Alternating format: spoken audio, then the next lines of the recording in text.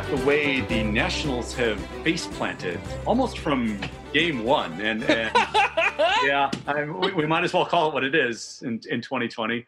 The Nationals are 2020ing all over the damn place. But looking at that, are you at least kind of happy and grateful that they ran through the finish line last year, that you know that, okay, at least this group took advantage of it, and now if we're at the end, so be it?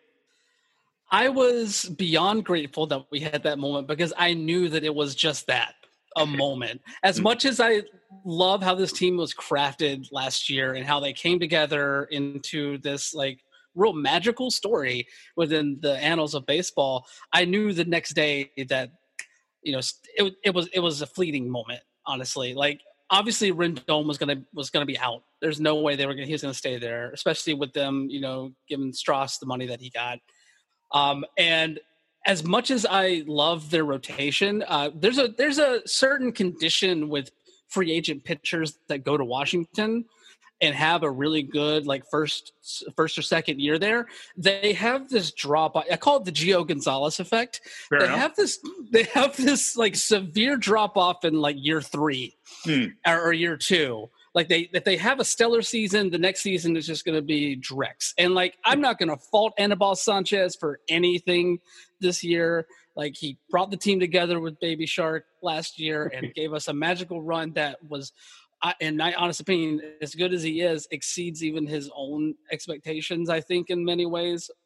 But it came back down to earth super fast. And it reverted back to the Nationals structure that I am very familiar with, like good bats, good clutch hitting from time to time, not ungodly like we saw during the playoffs last year, but then the pitching is always does it a disservice, which is a bummer because you still have guys like Max Scherzer on that rotation that you feel are tried and true and can carry through some kind of through line there. But, you know, it's just, you look at the good things, you look at the Juan Sotos and the Trey Turners of the world, and you just wait until they can get that next free agent pitching signing to give you another Baby Shark, I guess.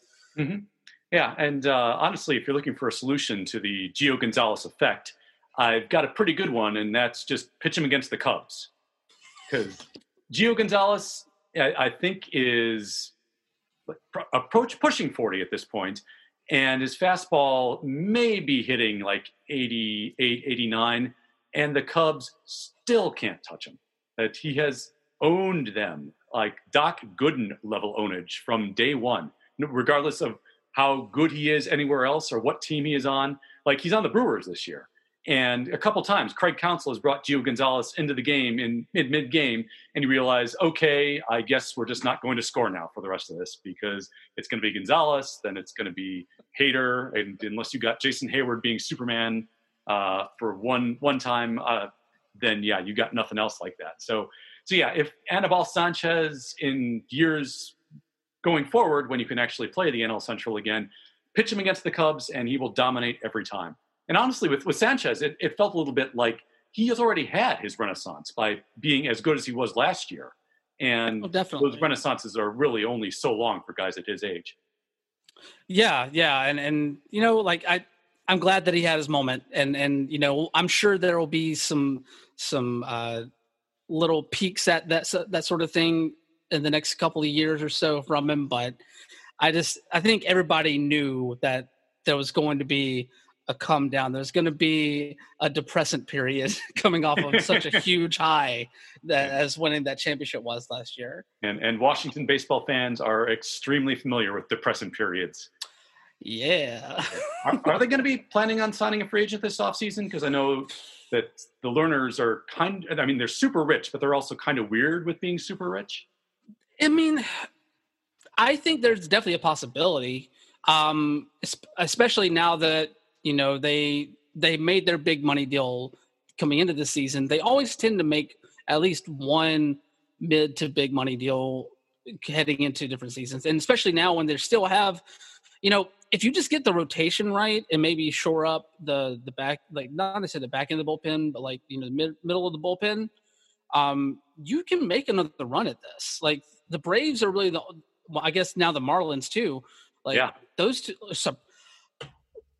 where the hell did the Marlins come from? Every other time that they're good every 20 years, they come from the very bowels of hell, unfortunately. Contract that team. There is no good use for the Marlins. Nobody is excited that they're good. Just move them to Montreal. Yeah, my God. Team. Yeah, revenge on Jeff Loria. It all comes around. Absolutely. Yes, I'm so into that idea. No, but like really, like in the East, in the NL East, like the Braves and the Marlins are really the only two teams that could give them a run. Like I like the Phillies. The Phillies are not. The Phillies, their construction just doesn't like bode well for the long haul to me personally, and that's what you get when you pay that much money for Bryce Harper. So if they can just get some pitching fixes in there, like they could make another.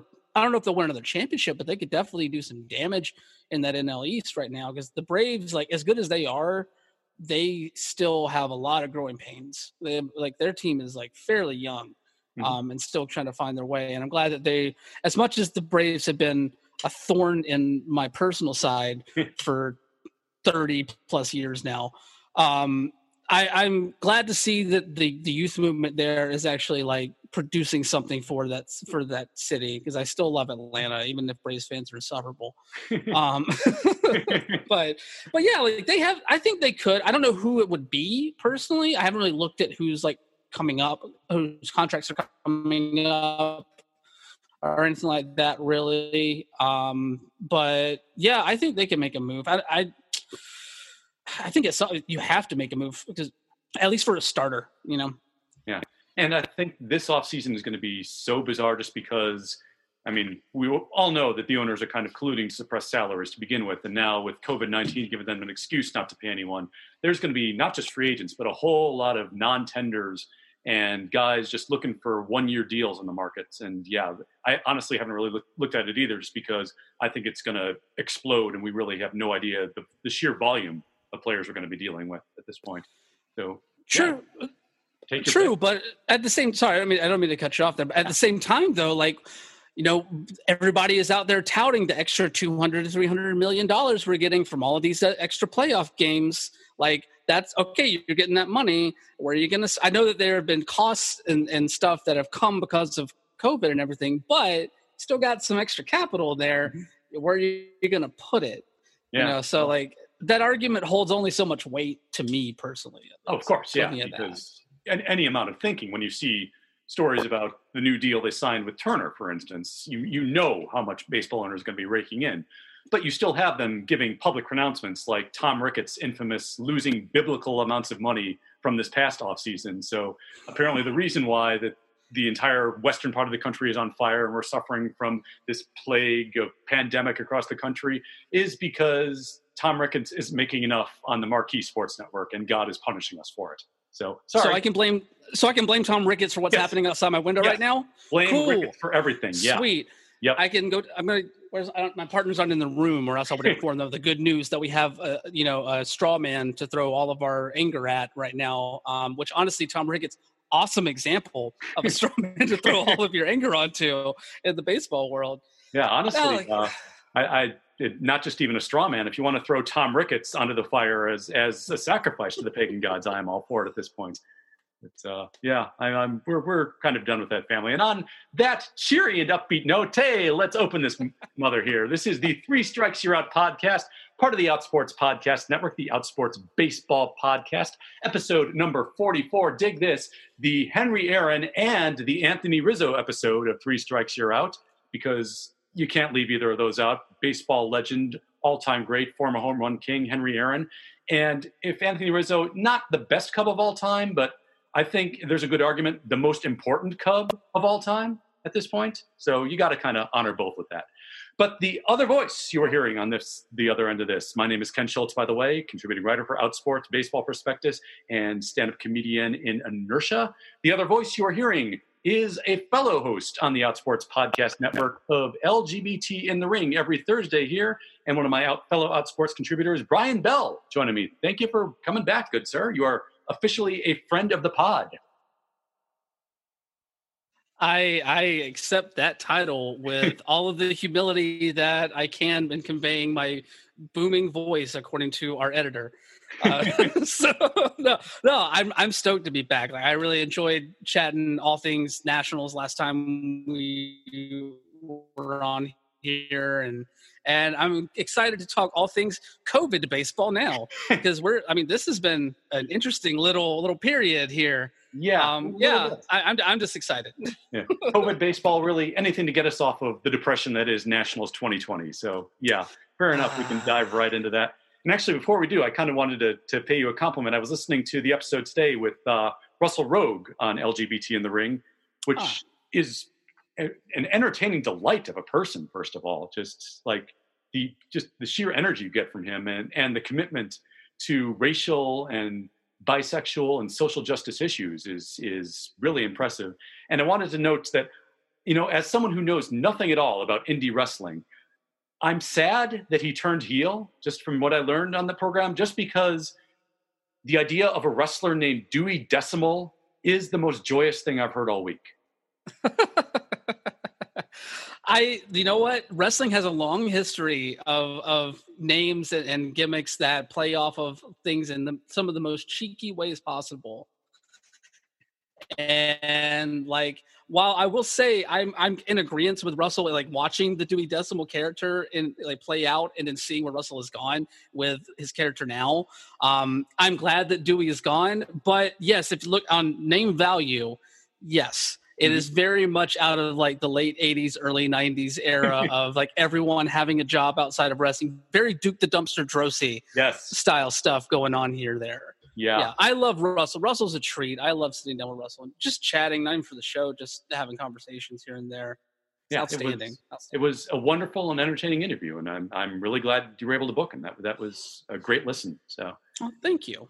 You're quite welcome. And so from a happy note, let's go into pandemic baseball here. And as we kind of made reference in the cold open of the show, so first of all, you're living, as listeners of your show know, you live in Portland with your partner out there. So how is breathing, I guess, is the first thing I should ask. Well, unfortunately, the video does not go up for the show, but I can show you that I have my inhaler at all times on my person.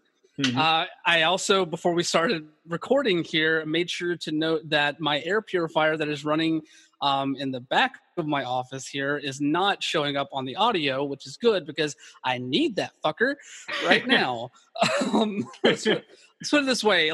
Right now, we've been dealing with some terrible, obviously the wildfires, the devastation out here. Almost 1 million acres have burned in Oregon alone. Which is double the entire fire season from last year. God damn. It's just ridiculous. And, while Portland isn't really in danger of the fires throughout this whole thing, we have gotten all the smoke. At one point we had the worst air quality in the world. Jeez. For a time period there. The AQI has become a thing that I just throw out without thinking about what it stands for. Which is a new thing for me. And we've been hovering either very unhealthy or hazardous or, and this is especially frightening, off of the index at differing times for the past week or so here. So it's been trying, to say the least. But we've been staying safe. We've been staying indoors and trying our best to keep everything outside. So yeah, it's just one of those things where you just have to sit and wait, and the sitting and waiting is the worst part, and knowing what else is happening out there. So we're very fortunate in the fact that we are able to stay safe during all of this. Nice. I'm very glad to hear that. And I feel bad about where I'm about to take this conversation, but my brain can't help but suggesting this. A new nickname for Portland, if I might, Artisanal Beijing. You know what? We have a pretty dope Chinatown here, so nice. We'll take it. Nice. Yeah. That works. And on the subject, I'll workshop it with the people on 82nd Ave.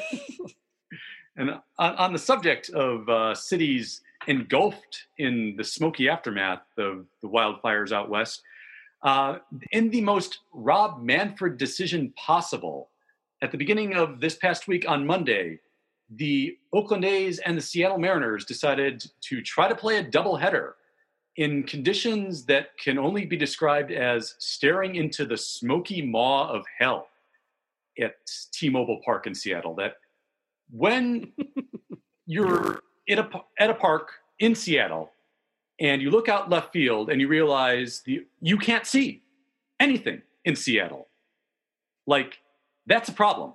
And baseball's solution to this, which is the most baseball thing in the world, they looked at it and said, put the roof on and play ball. Despite the fact that T-Mobile Park, even with the roof on, is an open-air ballpark. So you just have cover on a smoky atmosphere. And the A's and M's played 14 innings with this. And A's starter, I wrote this down, Jesus Luzardo, told the media he was gasping for air while having to try to pitch and having to get out major league hitters. And yes, the Mariners do still qualify technically as major league hitters. But how do you feel as a resident of Portland when you see, you said you have not been outside since last Friday, and you see people in very similar conditions having to compete in 2 baseball games in this? Anger as an understatement. Yeah, I think, a little bit. Was the general emotion, like just frustration in general with MLB. First off, why would they leave that decision up to the teams themselves? Like that's the thing. It's like you want to be a governing body of the sport. You want to make sure you've done so much according to yourself to make sure that playing these games are safe amid COVID, even though your plan has failed multiple times throughout that, to the point where the Cardinals have to make up like 8 games before everything finishes up here. And at the same time, you see a condition where you have these smoky skies where the air quality, I think prior to first pitch of game 1, the air quality tested around 225, which according to AQI, because I have this memory now, the AQI, that puts it at very unhealthy, which honestly, anything above 200, most people advise not doing any like major physical exertion outside, even if you are a top tier athlete, like many of these professional players are. So like, it was just frustrating to see they would still continue with that. And then to see some of the players and team personnel downplay it in the way that it did. Like, I'm glad that Luzardo was out there talking about it and really expressing how it was impacting him. But at the same time, you had like Scott Service out there, like in between the games of the doubleheader, basically saying like, yeah, we didn't really notice it. Like all my guys are out there playing catch and playing hacky sack on the field in between games. And like, we closed the roof. It's fine. Like, cool. You used it. You put an open air stadium and put the roof on it, so you decrease the airflow in your open air stadiums. So you just keep the smoke in as opposed to any chance of. The only fix here was not to play these games, and it was incredibly frustrating to see that they went through with it. I'm glad that they ultimately made the decision to postpone the San Francisco series up there, but too little too late. Like, I just do not understand where Manfred's priorities lie at this point. Yeah, I have this theory, and it's only my theory, but it's from just kind of observing the way that he's approached COVID-19 outbreaks with the Marlins and the Cardinals. And I think Rob Manfred heard so much criticism about how baseball was on the verge of canceling the season and where was the leadership when COVID-19 was running rampant in those locker rooms, that I think he's decided that the definition of leadership is making sure every team in baseball plays the 60 games in their schedule this year, come hell or high water. Because, I mean, you know the American League playoff picture as well as I do. That's pretty much settled at this point. Like, we know the A's are getting in. They're 6.5 up on the Astros as of today. We know the Mariners are going to miss it because they're still in a full-on rebuild at this point. They're getting better, but they're not close to even, I think, the 8th seed in the American League. So I think it's really just the symbolism of making sure that every team fulfills its schedule commitments that will make Rob Manfred look back at the end of the year and tell the media, hey, you said I couldn't get this done, but I brought in the ship. And I think that means that sometimes like with the Cardinals, you're scheduling, 8 doubleheaders in the span of 3 weeks, or like with the A's and M's, that means you're going to be playing these games because they're on the schedule and I'm the commissioner and what I say goes, and I need to show somebody that apparently I'm strong.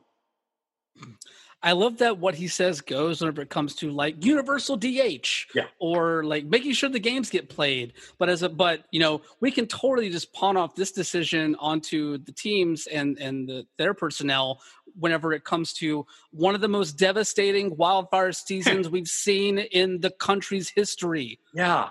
And again, that's also in line with everything he's done this year, because you remember the story of when COVID-19 first started circulating through the Marlins clubhouse.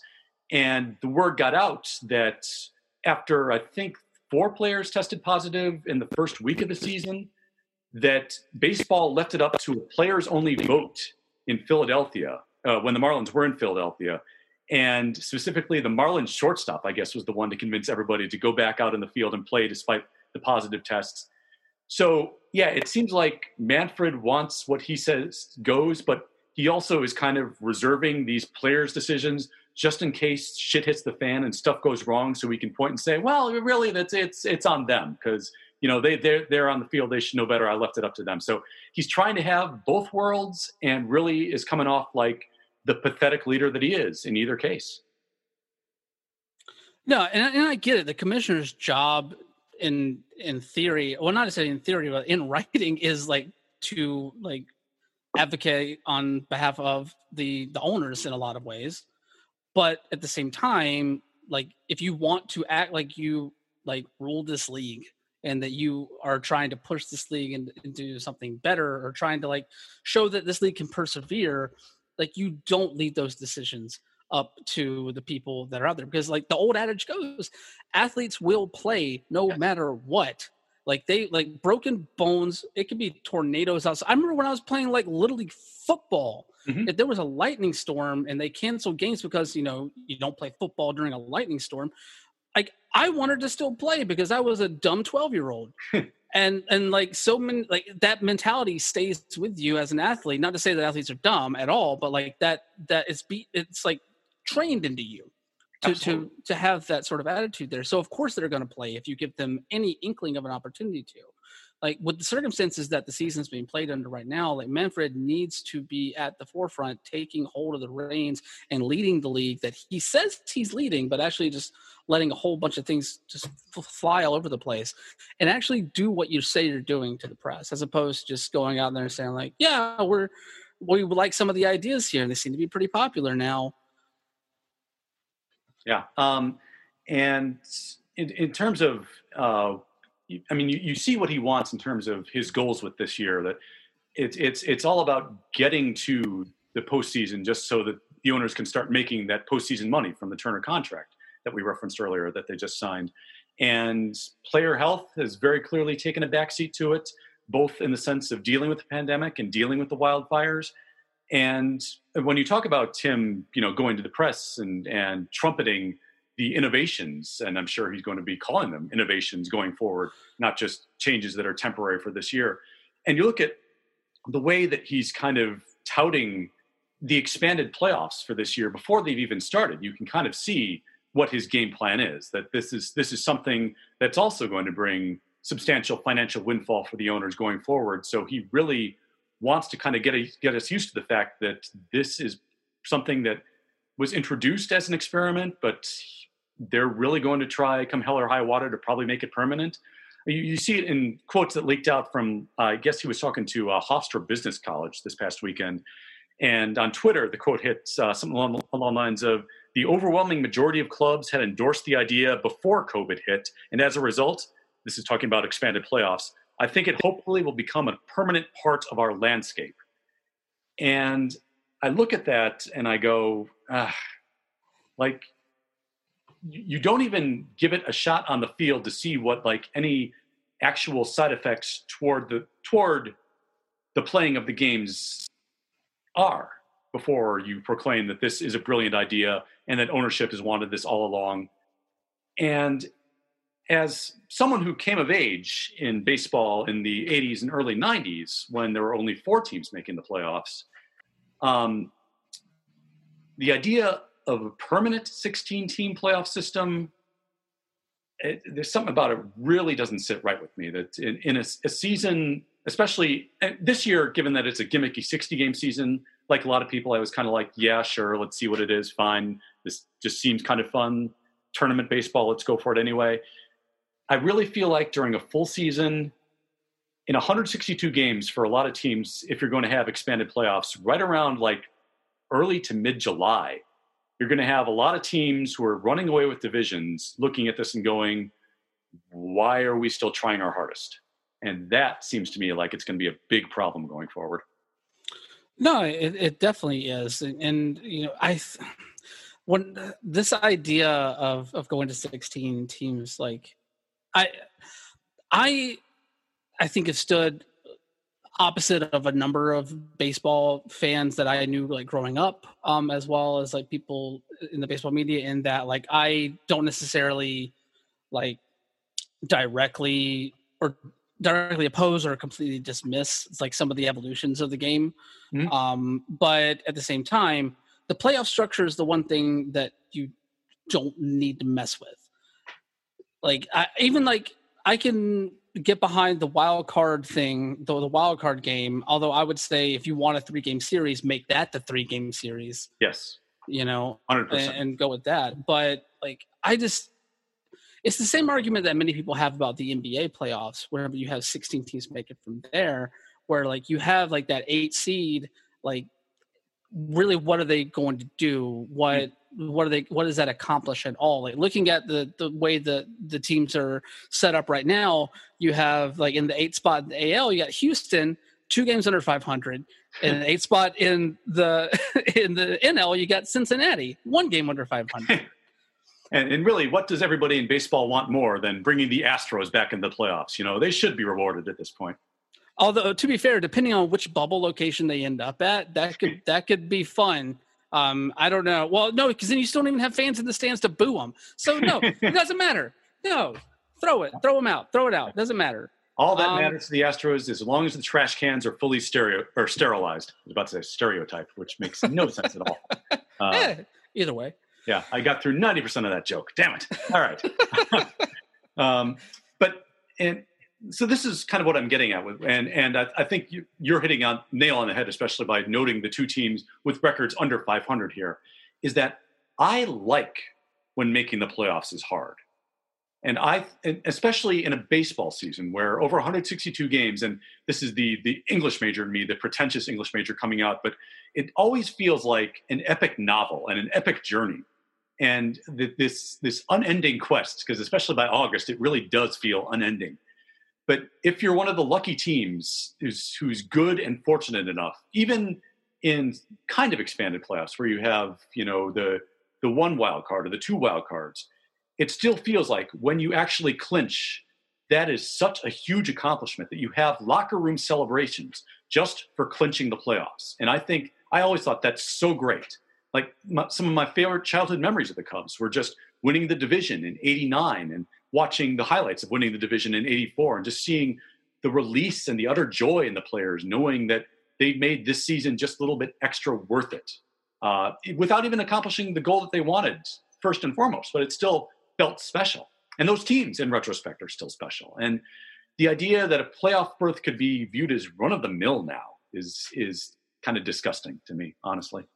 No, I'm right there with you. Like, I think like baseball and probably football are probably the 2 sports where the playoff narrative are the strongest, I would say. And really with football, even the only real one that stands up to some of the ones that have played out in recent years in Major League Baseball would be like the run that the Giants had when they knocked off the Patriots and ended their undefeated season a number of years back. But like the minute that you brought up like playoff narratives and like the epicness that comes with some of these things, I go right to game 162. Yes. Game 162, Tampa Bay Rays, Evan Longoria, walk-off. Like that moment is like, I'm not even like the largest Rays fan. I mean, I am a Rays fan, but like, I'm not like, you know, diehard or anything. But at the same time, like that moment forever etched in my brain, like watching that, like that, or even like going back to growing up in Atlanta. Like I know it's a playoff series, but moments like Sid Bream, and you get that call from why is the name Skip? No, not Skip.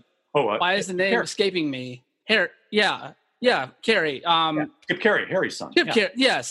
There we go. I don't know why I always like Chip and Skip. I always get them mixed up. Anyway, but like those kind of iconic calls, those kinds of like catharsis, that release of emotion, that really like sear themselves into your mind. Like that's only something you get whenever playoff berths are at a premium. Yeah. And to open this up to where a Cincinnati Reds team who has not been on my radar at all this season, because like they haven't outside of Joey Votto chasing a batting title here and there, they haven't given you anything to pay attention to really in the past like decade or so personally. Yeah. So like I just can't, you don't feel that excitement watching this play out. I feel like this is going to end up getting reduced down to like the first round playoff series in the NBA, where like the 4 or 5 matchup is fun and no one really pays attention to the other ones unless you're just like intrinsic, watching every position, diehard, focused, like breaking down every little thing on a Bill Simmons podcast. That's really the only time you're going to pay attention to a first round basketball series. And I do not want to see baseball go down this path at all. Well, you're going to get like 2 very bad options from that, or what you just described in terms of a typical NBA, essentially a squash match in the first round. Or you will occasionally, because baseball is also weird and random, especially in very short series like 3-gamers, you'll get a dominant 1 seed where, like, you know, this year's Dodgers, for instance, will enter and will end up in like a normal season. Like a 110-win Dodger team could very easily lose to a 75-win team. And if they lose to a 75-win team, there's a 100% chance it's going to be the fucking Cardinals, because of course it will be. And I know it, and I'm pre-loathing it right now, because you know that shit is going to happen. Oh, of course. I mean, just looking at the way it's set up right now, like we could see that this year with Houston and the White Sox. Yeah. Like as good as the White Sox have been, like they honestly are probably one of the stories of this shortened season in many ways. And just seeing how they have risen out of some ashes that I did not even know existed up there. You kind of but Houston, I'm sorry. Yeah. Am I good now? Yeah, you're back. Okay, cool. But looking at how good Chicago has been this year, like Houston still is fairly stacked. They just have not been playing that well. This go around, and they could very easily take out a team that has had a truly magical run here and ruin one of the better stories to come out of this COVID season.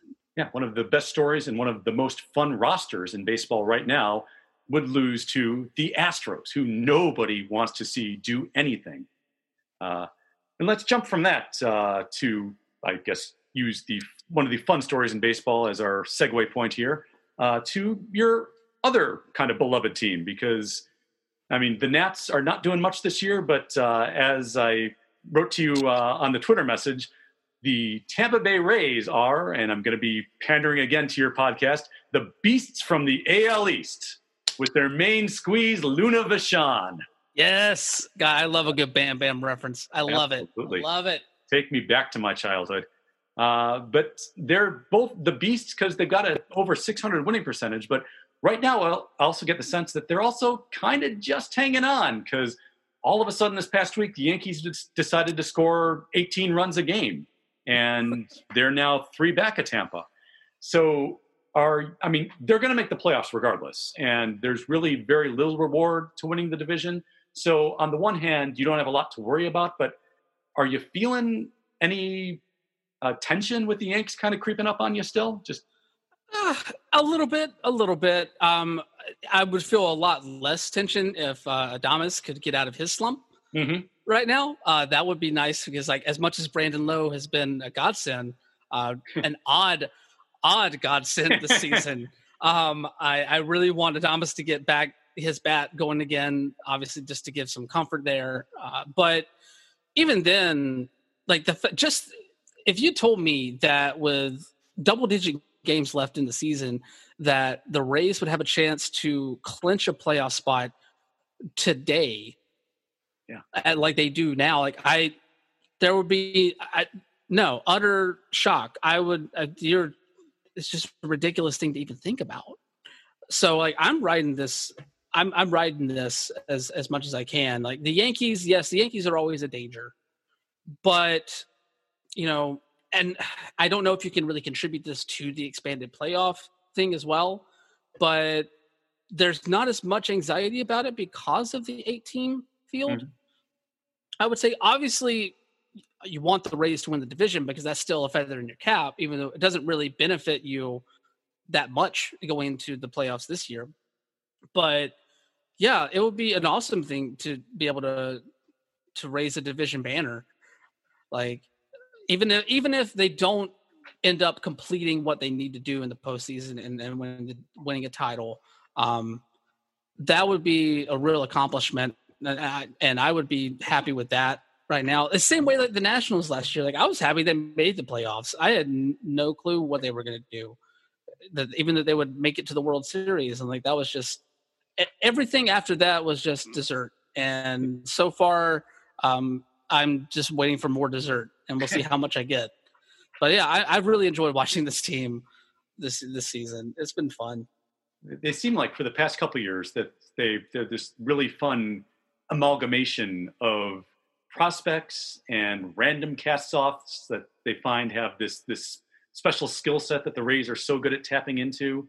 And they always have, especially when they get good now, it seems like the Rays always have like this roster of guys where I have to, at the end of the season, look at the stats and realize, oh, no, that guy's good now. Okay. Because Brandon Lau, as you mentioned, is this year's Cliff Notes. Oh, I guess I should learn about him because I'd heard the name before, but I didn't realize he would be kind of the main piece of their lineup going forward for this season. Yeah, I mean, I don't think anybody really did. Like, I know he put up some good numbers last year. Yeah. In like half a season's worth of games, but honestly, they're comparable to what he's doing now. Like, so there's some consistency there, but he's still so young in terms of like major league seasons and not really knowing what you're going to get there. And he's never really been like a standout in that way. Like, he wasn't a highly touted prospect like your Evan Longoria is. He wasn't one of those casts off that really found their footing in Tampa and really rose to prominence, like like Carl Crawford back in the day.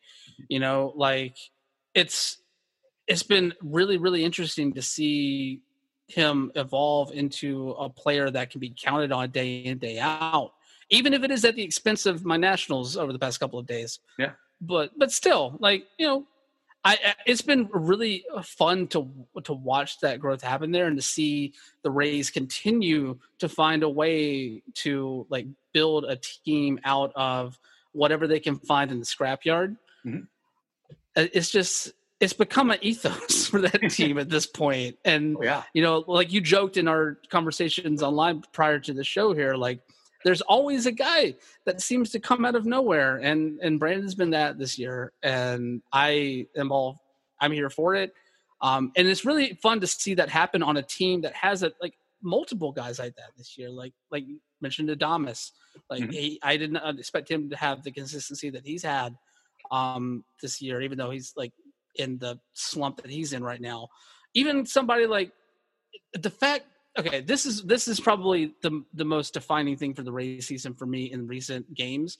The fact that Ryan Yarbrough got his first win in 16 games last night, or not last night, the night before, the first game against the Nationals. Like, just the fact that even Ryan Yarbrough is finding something positive to say coming out of parts of the season, like, is outstanding. Because, like, Ryan Yarbrough, I love him. He's a great reliever. I don't necessarily know if I buy him as a starter long term, but sometimes everything hits on all cylinders. And if Yarbrough can do that, and you have all these other players that are doing what they're doing, like I've really enjoyed watching them come together again. And I don't know, it's in some ways it's surprising, in some ways it's not. Yeah, and Ryan Yarbrough, honestly, the only thing that comes to mind when you mention him is that if you could factor handsomeness into WAR, Ryan Yarbrough would be winning the goddamn Cy Young. Yo. Yes. Regardless of his performance on the field, he is always a happy watch. And with you on that. It's on the way that the Rays are kind of operating this year in terms of starting pitching. What's interesting to me is that going into this year, everyone thought the strength would be the front end starters. And really looking at the way they're doing it, you're getting a solid year out of Blake Snell, but you're really kind of getting, decent but not incredible years out of Glasnow and Morton. And it seems like what's really doing the job for them is that bullpen depth again. That's between the Nick Andersons. I mean, you figured Nick Anderson with the numbers he put up last year when he's healthy is just so damn dominant. But then also looking at numbers for guys like Diego Castillo or an Andrew Kittredge. Again, guys that are names that you look at before the year and go, well, maybe I've heard of him, but you look at what they're producing for him, and that's what they built their team around. And I'm sure that their front office gets such a kick out of that year after year of turning anonymity into, if not dominance, at least consistent contention. Oh, definitely. I mean, just even look at it like a guy like Peter Fairbanks, like who's become one of the best setup guys, and one of the best like 7th, 8th inning guys out there in the league right now. It's been awesome to watch. And like Glasnow and Morton, yeah, they're having somewhat disappointing seasons, I would say. Like I really hate to see Morton's ERA above 5 right now.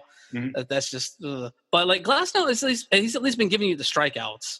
Yeah. So like it's still there. Like, but I don't know. I feel like a lot of pitching staffs are, I don't know if it's necessarily like the speed that we're having to go through to get this season done, or just like the lack of preparation ahead of COVID, or just everybody's like internal calendar being thrown out of whack in terms of just how yearly progression goes for a baseball player. Like the offense has been high.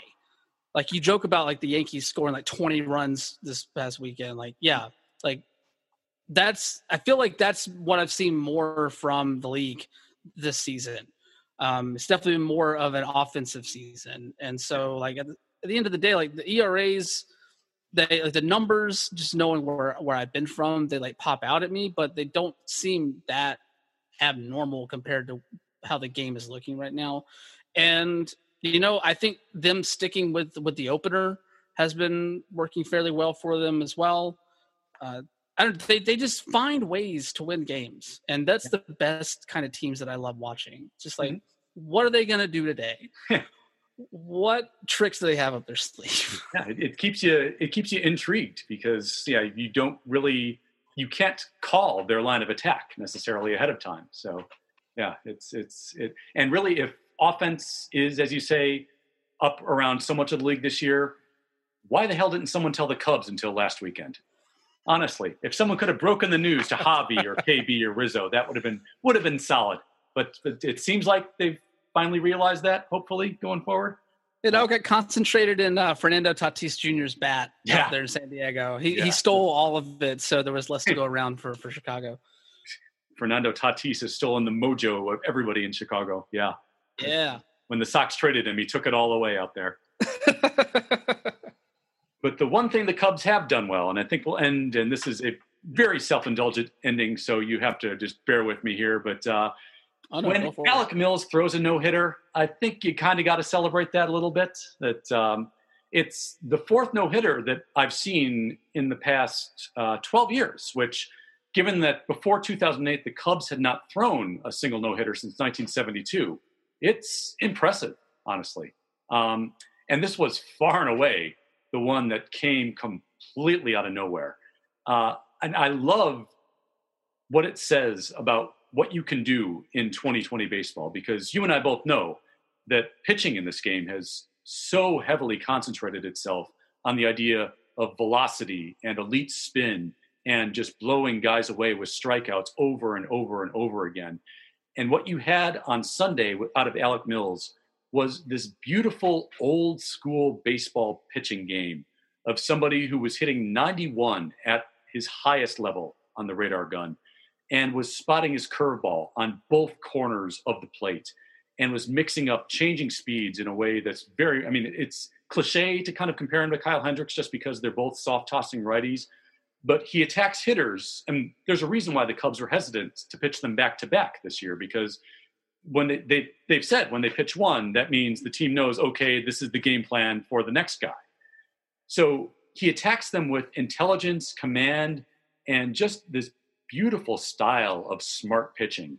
And this game on Sunday was this really elegant mix of lots of soft contact, only 5 swings and misses, I think, in the entire game. Lots of called strikes. And then whenever they hit it on the nose, that was the luck of either hitting it right at Schwarber and left or right at Hayward and right. And the only really over the top, not even over the top, but above average defensive play was Ian Happ ranging far to his left to catch a deep drive in right center field. But watching this unfold, and especially this year, having that experience again of being able to call my dad in the 8th inning and say, hey, are you watching the Cubs? Because there's something cool going on. Just to have that happen right now is just that reminder of baseball can make you feel good.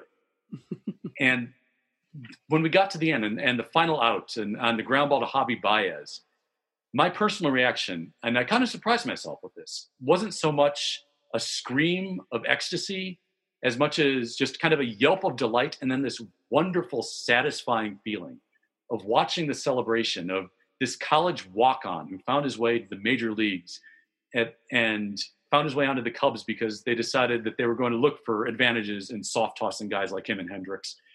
And to see him pull off this historic feat, it was just this, as I say, incredibly just, you felt good for him. And I don't want to overstate this, but almost kind of a moment of goodness for humanity in 2020. And if you can get one of those, I mean, it feels like we were ahead of the game so much on that Sunday.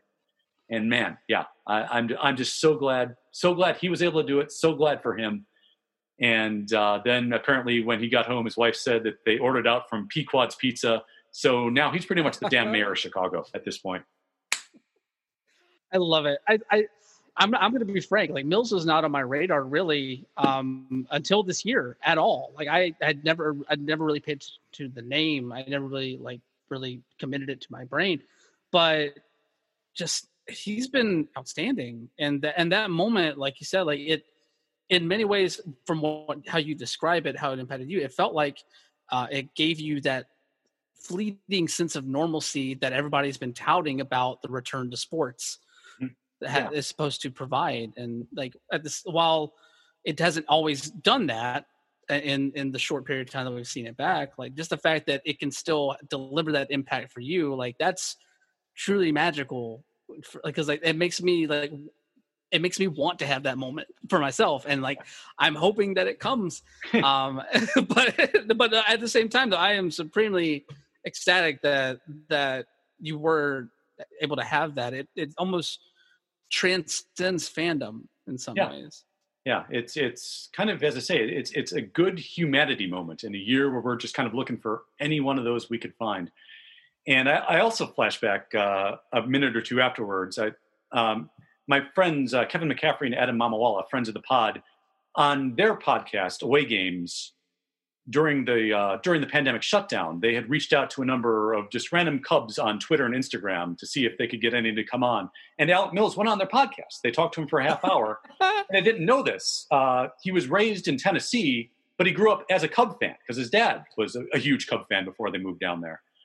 And so as they were interviewing him on the field, all I could think of was, this is somebody who really appreciates what this means, because now he's put himself in the company of Carlos Zambrano and Jake Arrieta twice, and going back to like Milt Pappas and random names like Don Cardwell and Sam Jones from my dad's era. And this kid who grew up a Cub fan in Tennessee is now going to be forever. He has a forever moment in Cub history. And how neat is that? It's incredible, honestly. And in many ways, it just made me think about this, to tie this back into some of the discussion that we had earlier here, like looking at the tinkering with the playoff schedule and really tinkering with the fabric of the game. Like, yes, all games evolve, but at the same time, like there's still a truth that runs through all of them. And Alec Mills feels like latching back onto that truth in the midst of a season that has pushed the game and pulled the game in so many different directions, good and bad. And it really gives you something to hold on to as a baseball fan to remind you of why you even started watching this in the first place. Yeah. It's truly beautiful. Absolutely. And that truth that you mentioned, I think, is one of the things that draws us to baseball the most. And it's that idea of, regardless of what your overall talent or skill level is, or how hard or soft you throw, just about anybody who makes it to the big leagues has the skill, and the game has the randomness where one day, if it's all clicking for you, you might be able to have that moment where you just kind of put yourself in the record books forever. And that's why, I've talked about on the podcast my very mixed feelings about forcing all these guys to go show up to work in the pandemic, and they're still there. But stuff like that, you can't help but be thinking, I am glad they're playing this year. Definitely. Yeah. Brian Bell, do you have anything to plug? Well, I still got you here. Sure. Well, I guess first and foremost, you can read my stuff as well as your stuff at outsports.com. Hey, what a good idea. Exactly. Always fun to throw our good place out there. I lost words for a second there. All right. It's not our job to have words. It's okay. No, not at all. We write. We don't. Well, I guess we do talk now. Anyway, and then, of course, if you want to check out my podcast here on the Outsports Podcast Network, LGBT in the Ring, it's all about queer pro wrestling. That goes live every Thursday on the Outsports Podcast Network. Just if you're listening to this, you already know where to find it. But if you don't or want to tell somebody else, just search Outsports on any of your podcast providers, anywhere that pods. And let me think if I have anything else. Oh, yeah. Well, I can do this. So I also host a gaming news show. Every Monday, 8 p.m. Eastern, 5 p.m. Pacific, we go live over at twitch.tv/Dead Sun Entertainment, Sun like the star. And me and a couple of my close friends and Twitch streamers, we host a show called the Mr. Video Game Super Show. We run through the week's gaming news, critique, and offer analysis where needed, and it's just a fun little 2 hours there, and we have a lot of fun on that channel. We're trying to work on some new stuff as well. Like we have like a gaming history show that we're doing on some Tuesdays and some Playdate stuff. But yeah, I'm spreading myself thin. It's fun. Awesome. You have fun with video games, fun with wrestling, fun with baseball. You're helping us get through these very difficult and trying times. Or as a lot of the pro wrestling places like to say, unforeseen circumstances. Oh, God. Yes. Gotta love that WWE talk. The pandemic is still the worst thing. That euphemism might be number 2, honestly. It's pretty bad. Yeah. Brian Bell, I am so glad they're playing baseball, and I am so glad we've been talking about it for the past hour. Thank you for joining me, my friend. Thank you for having me.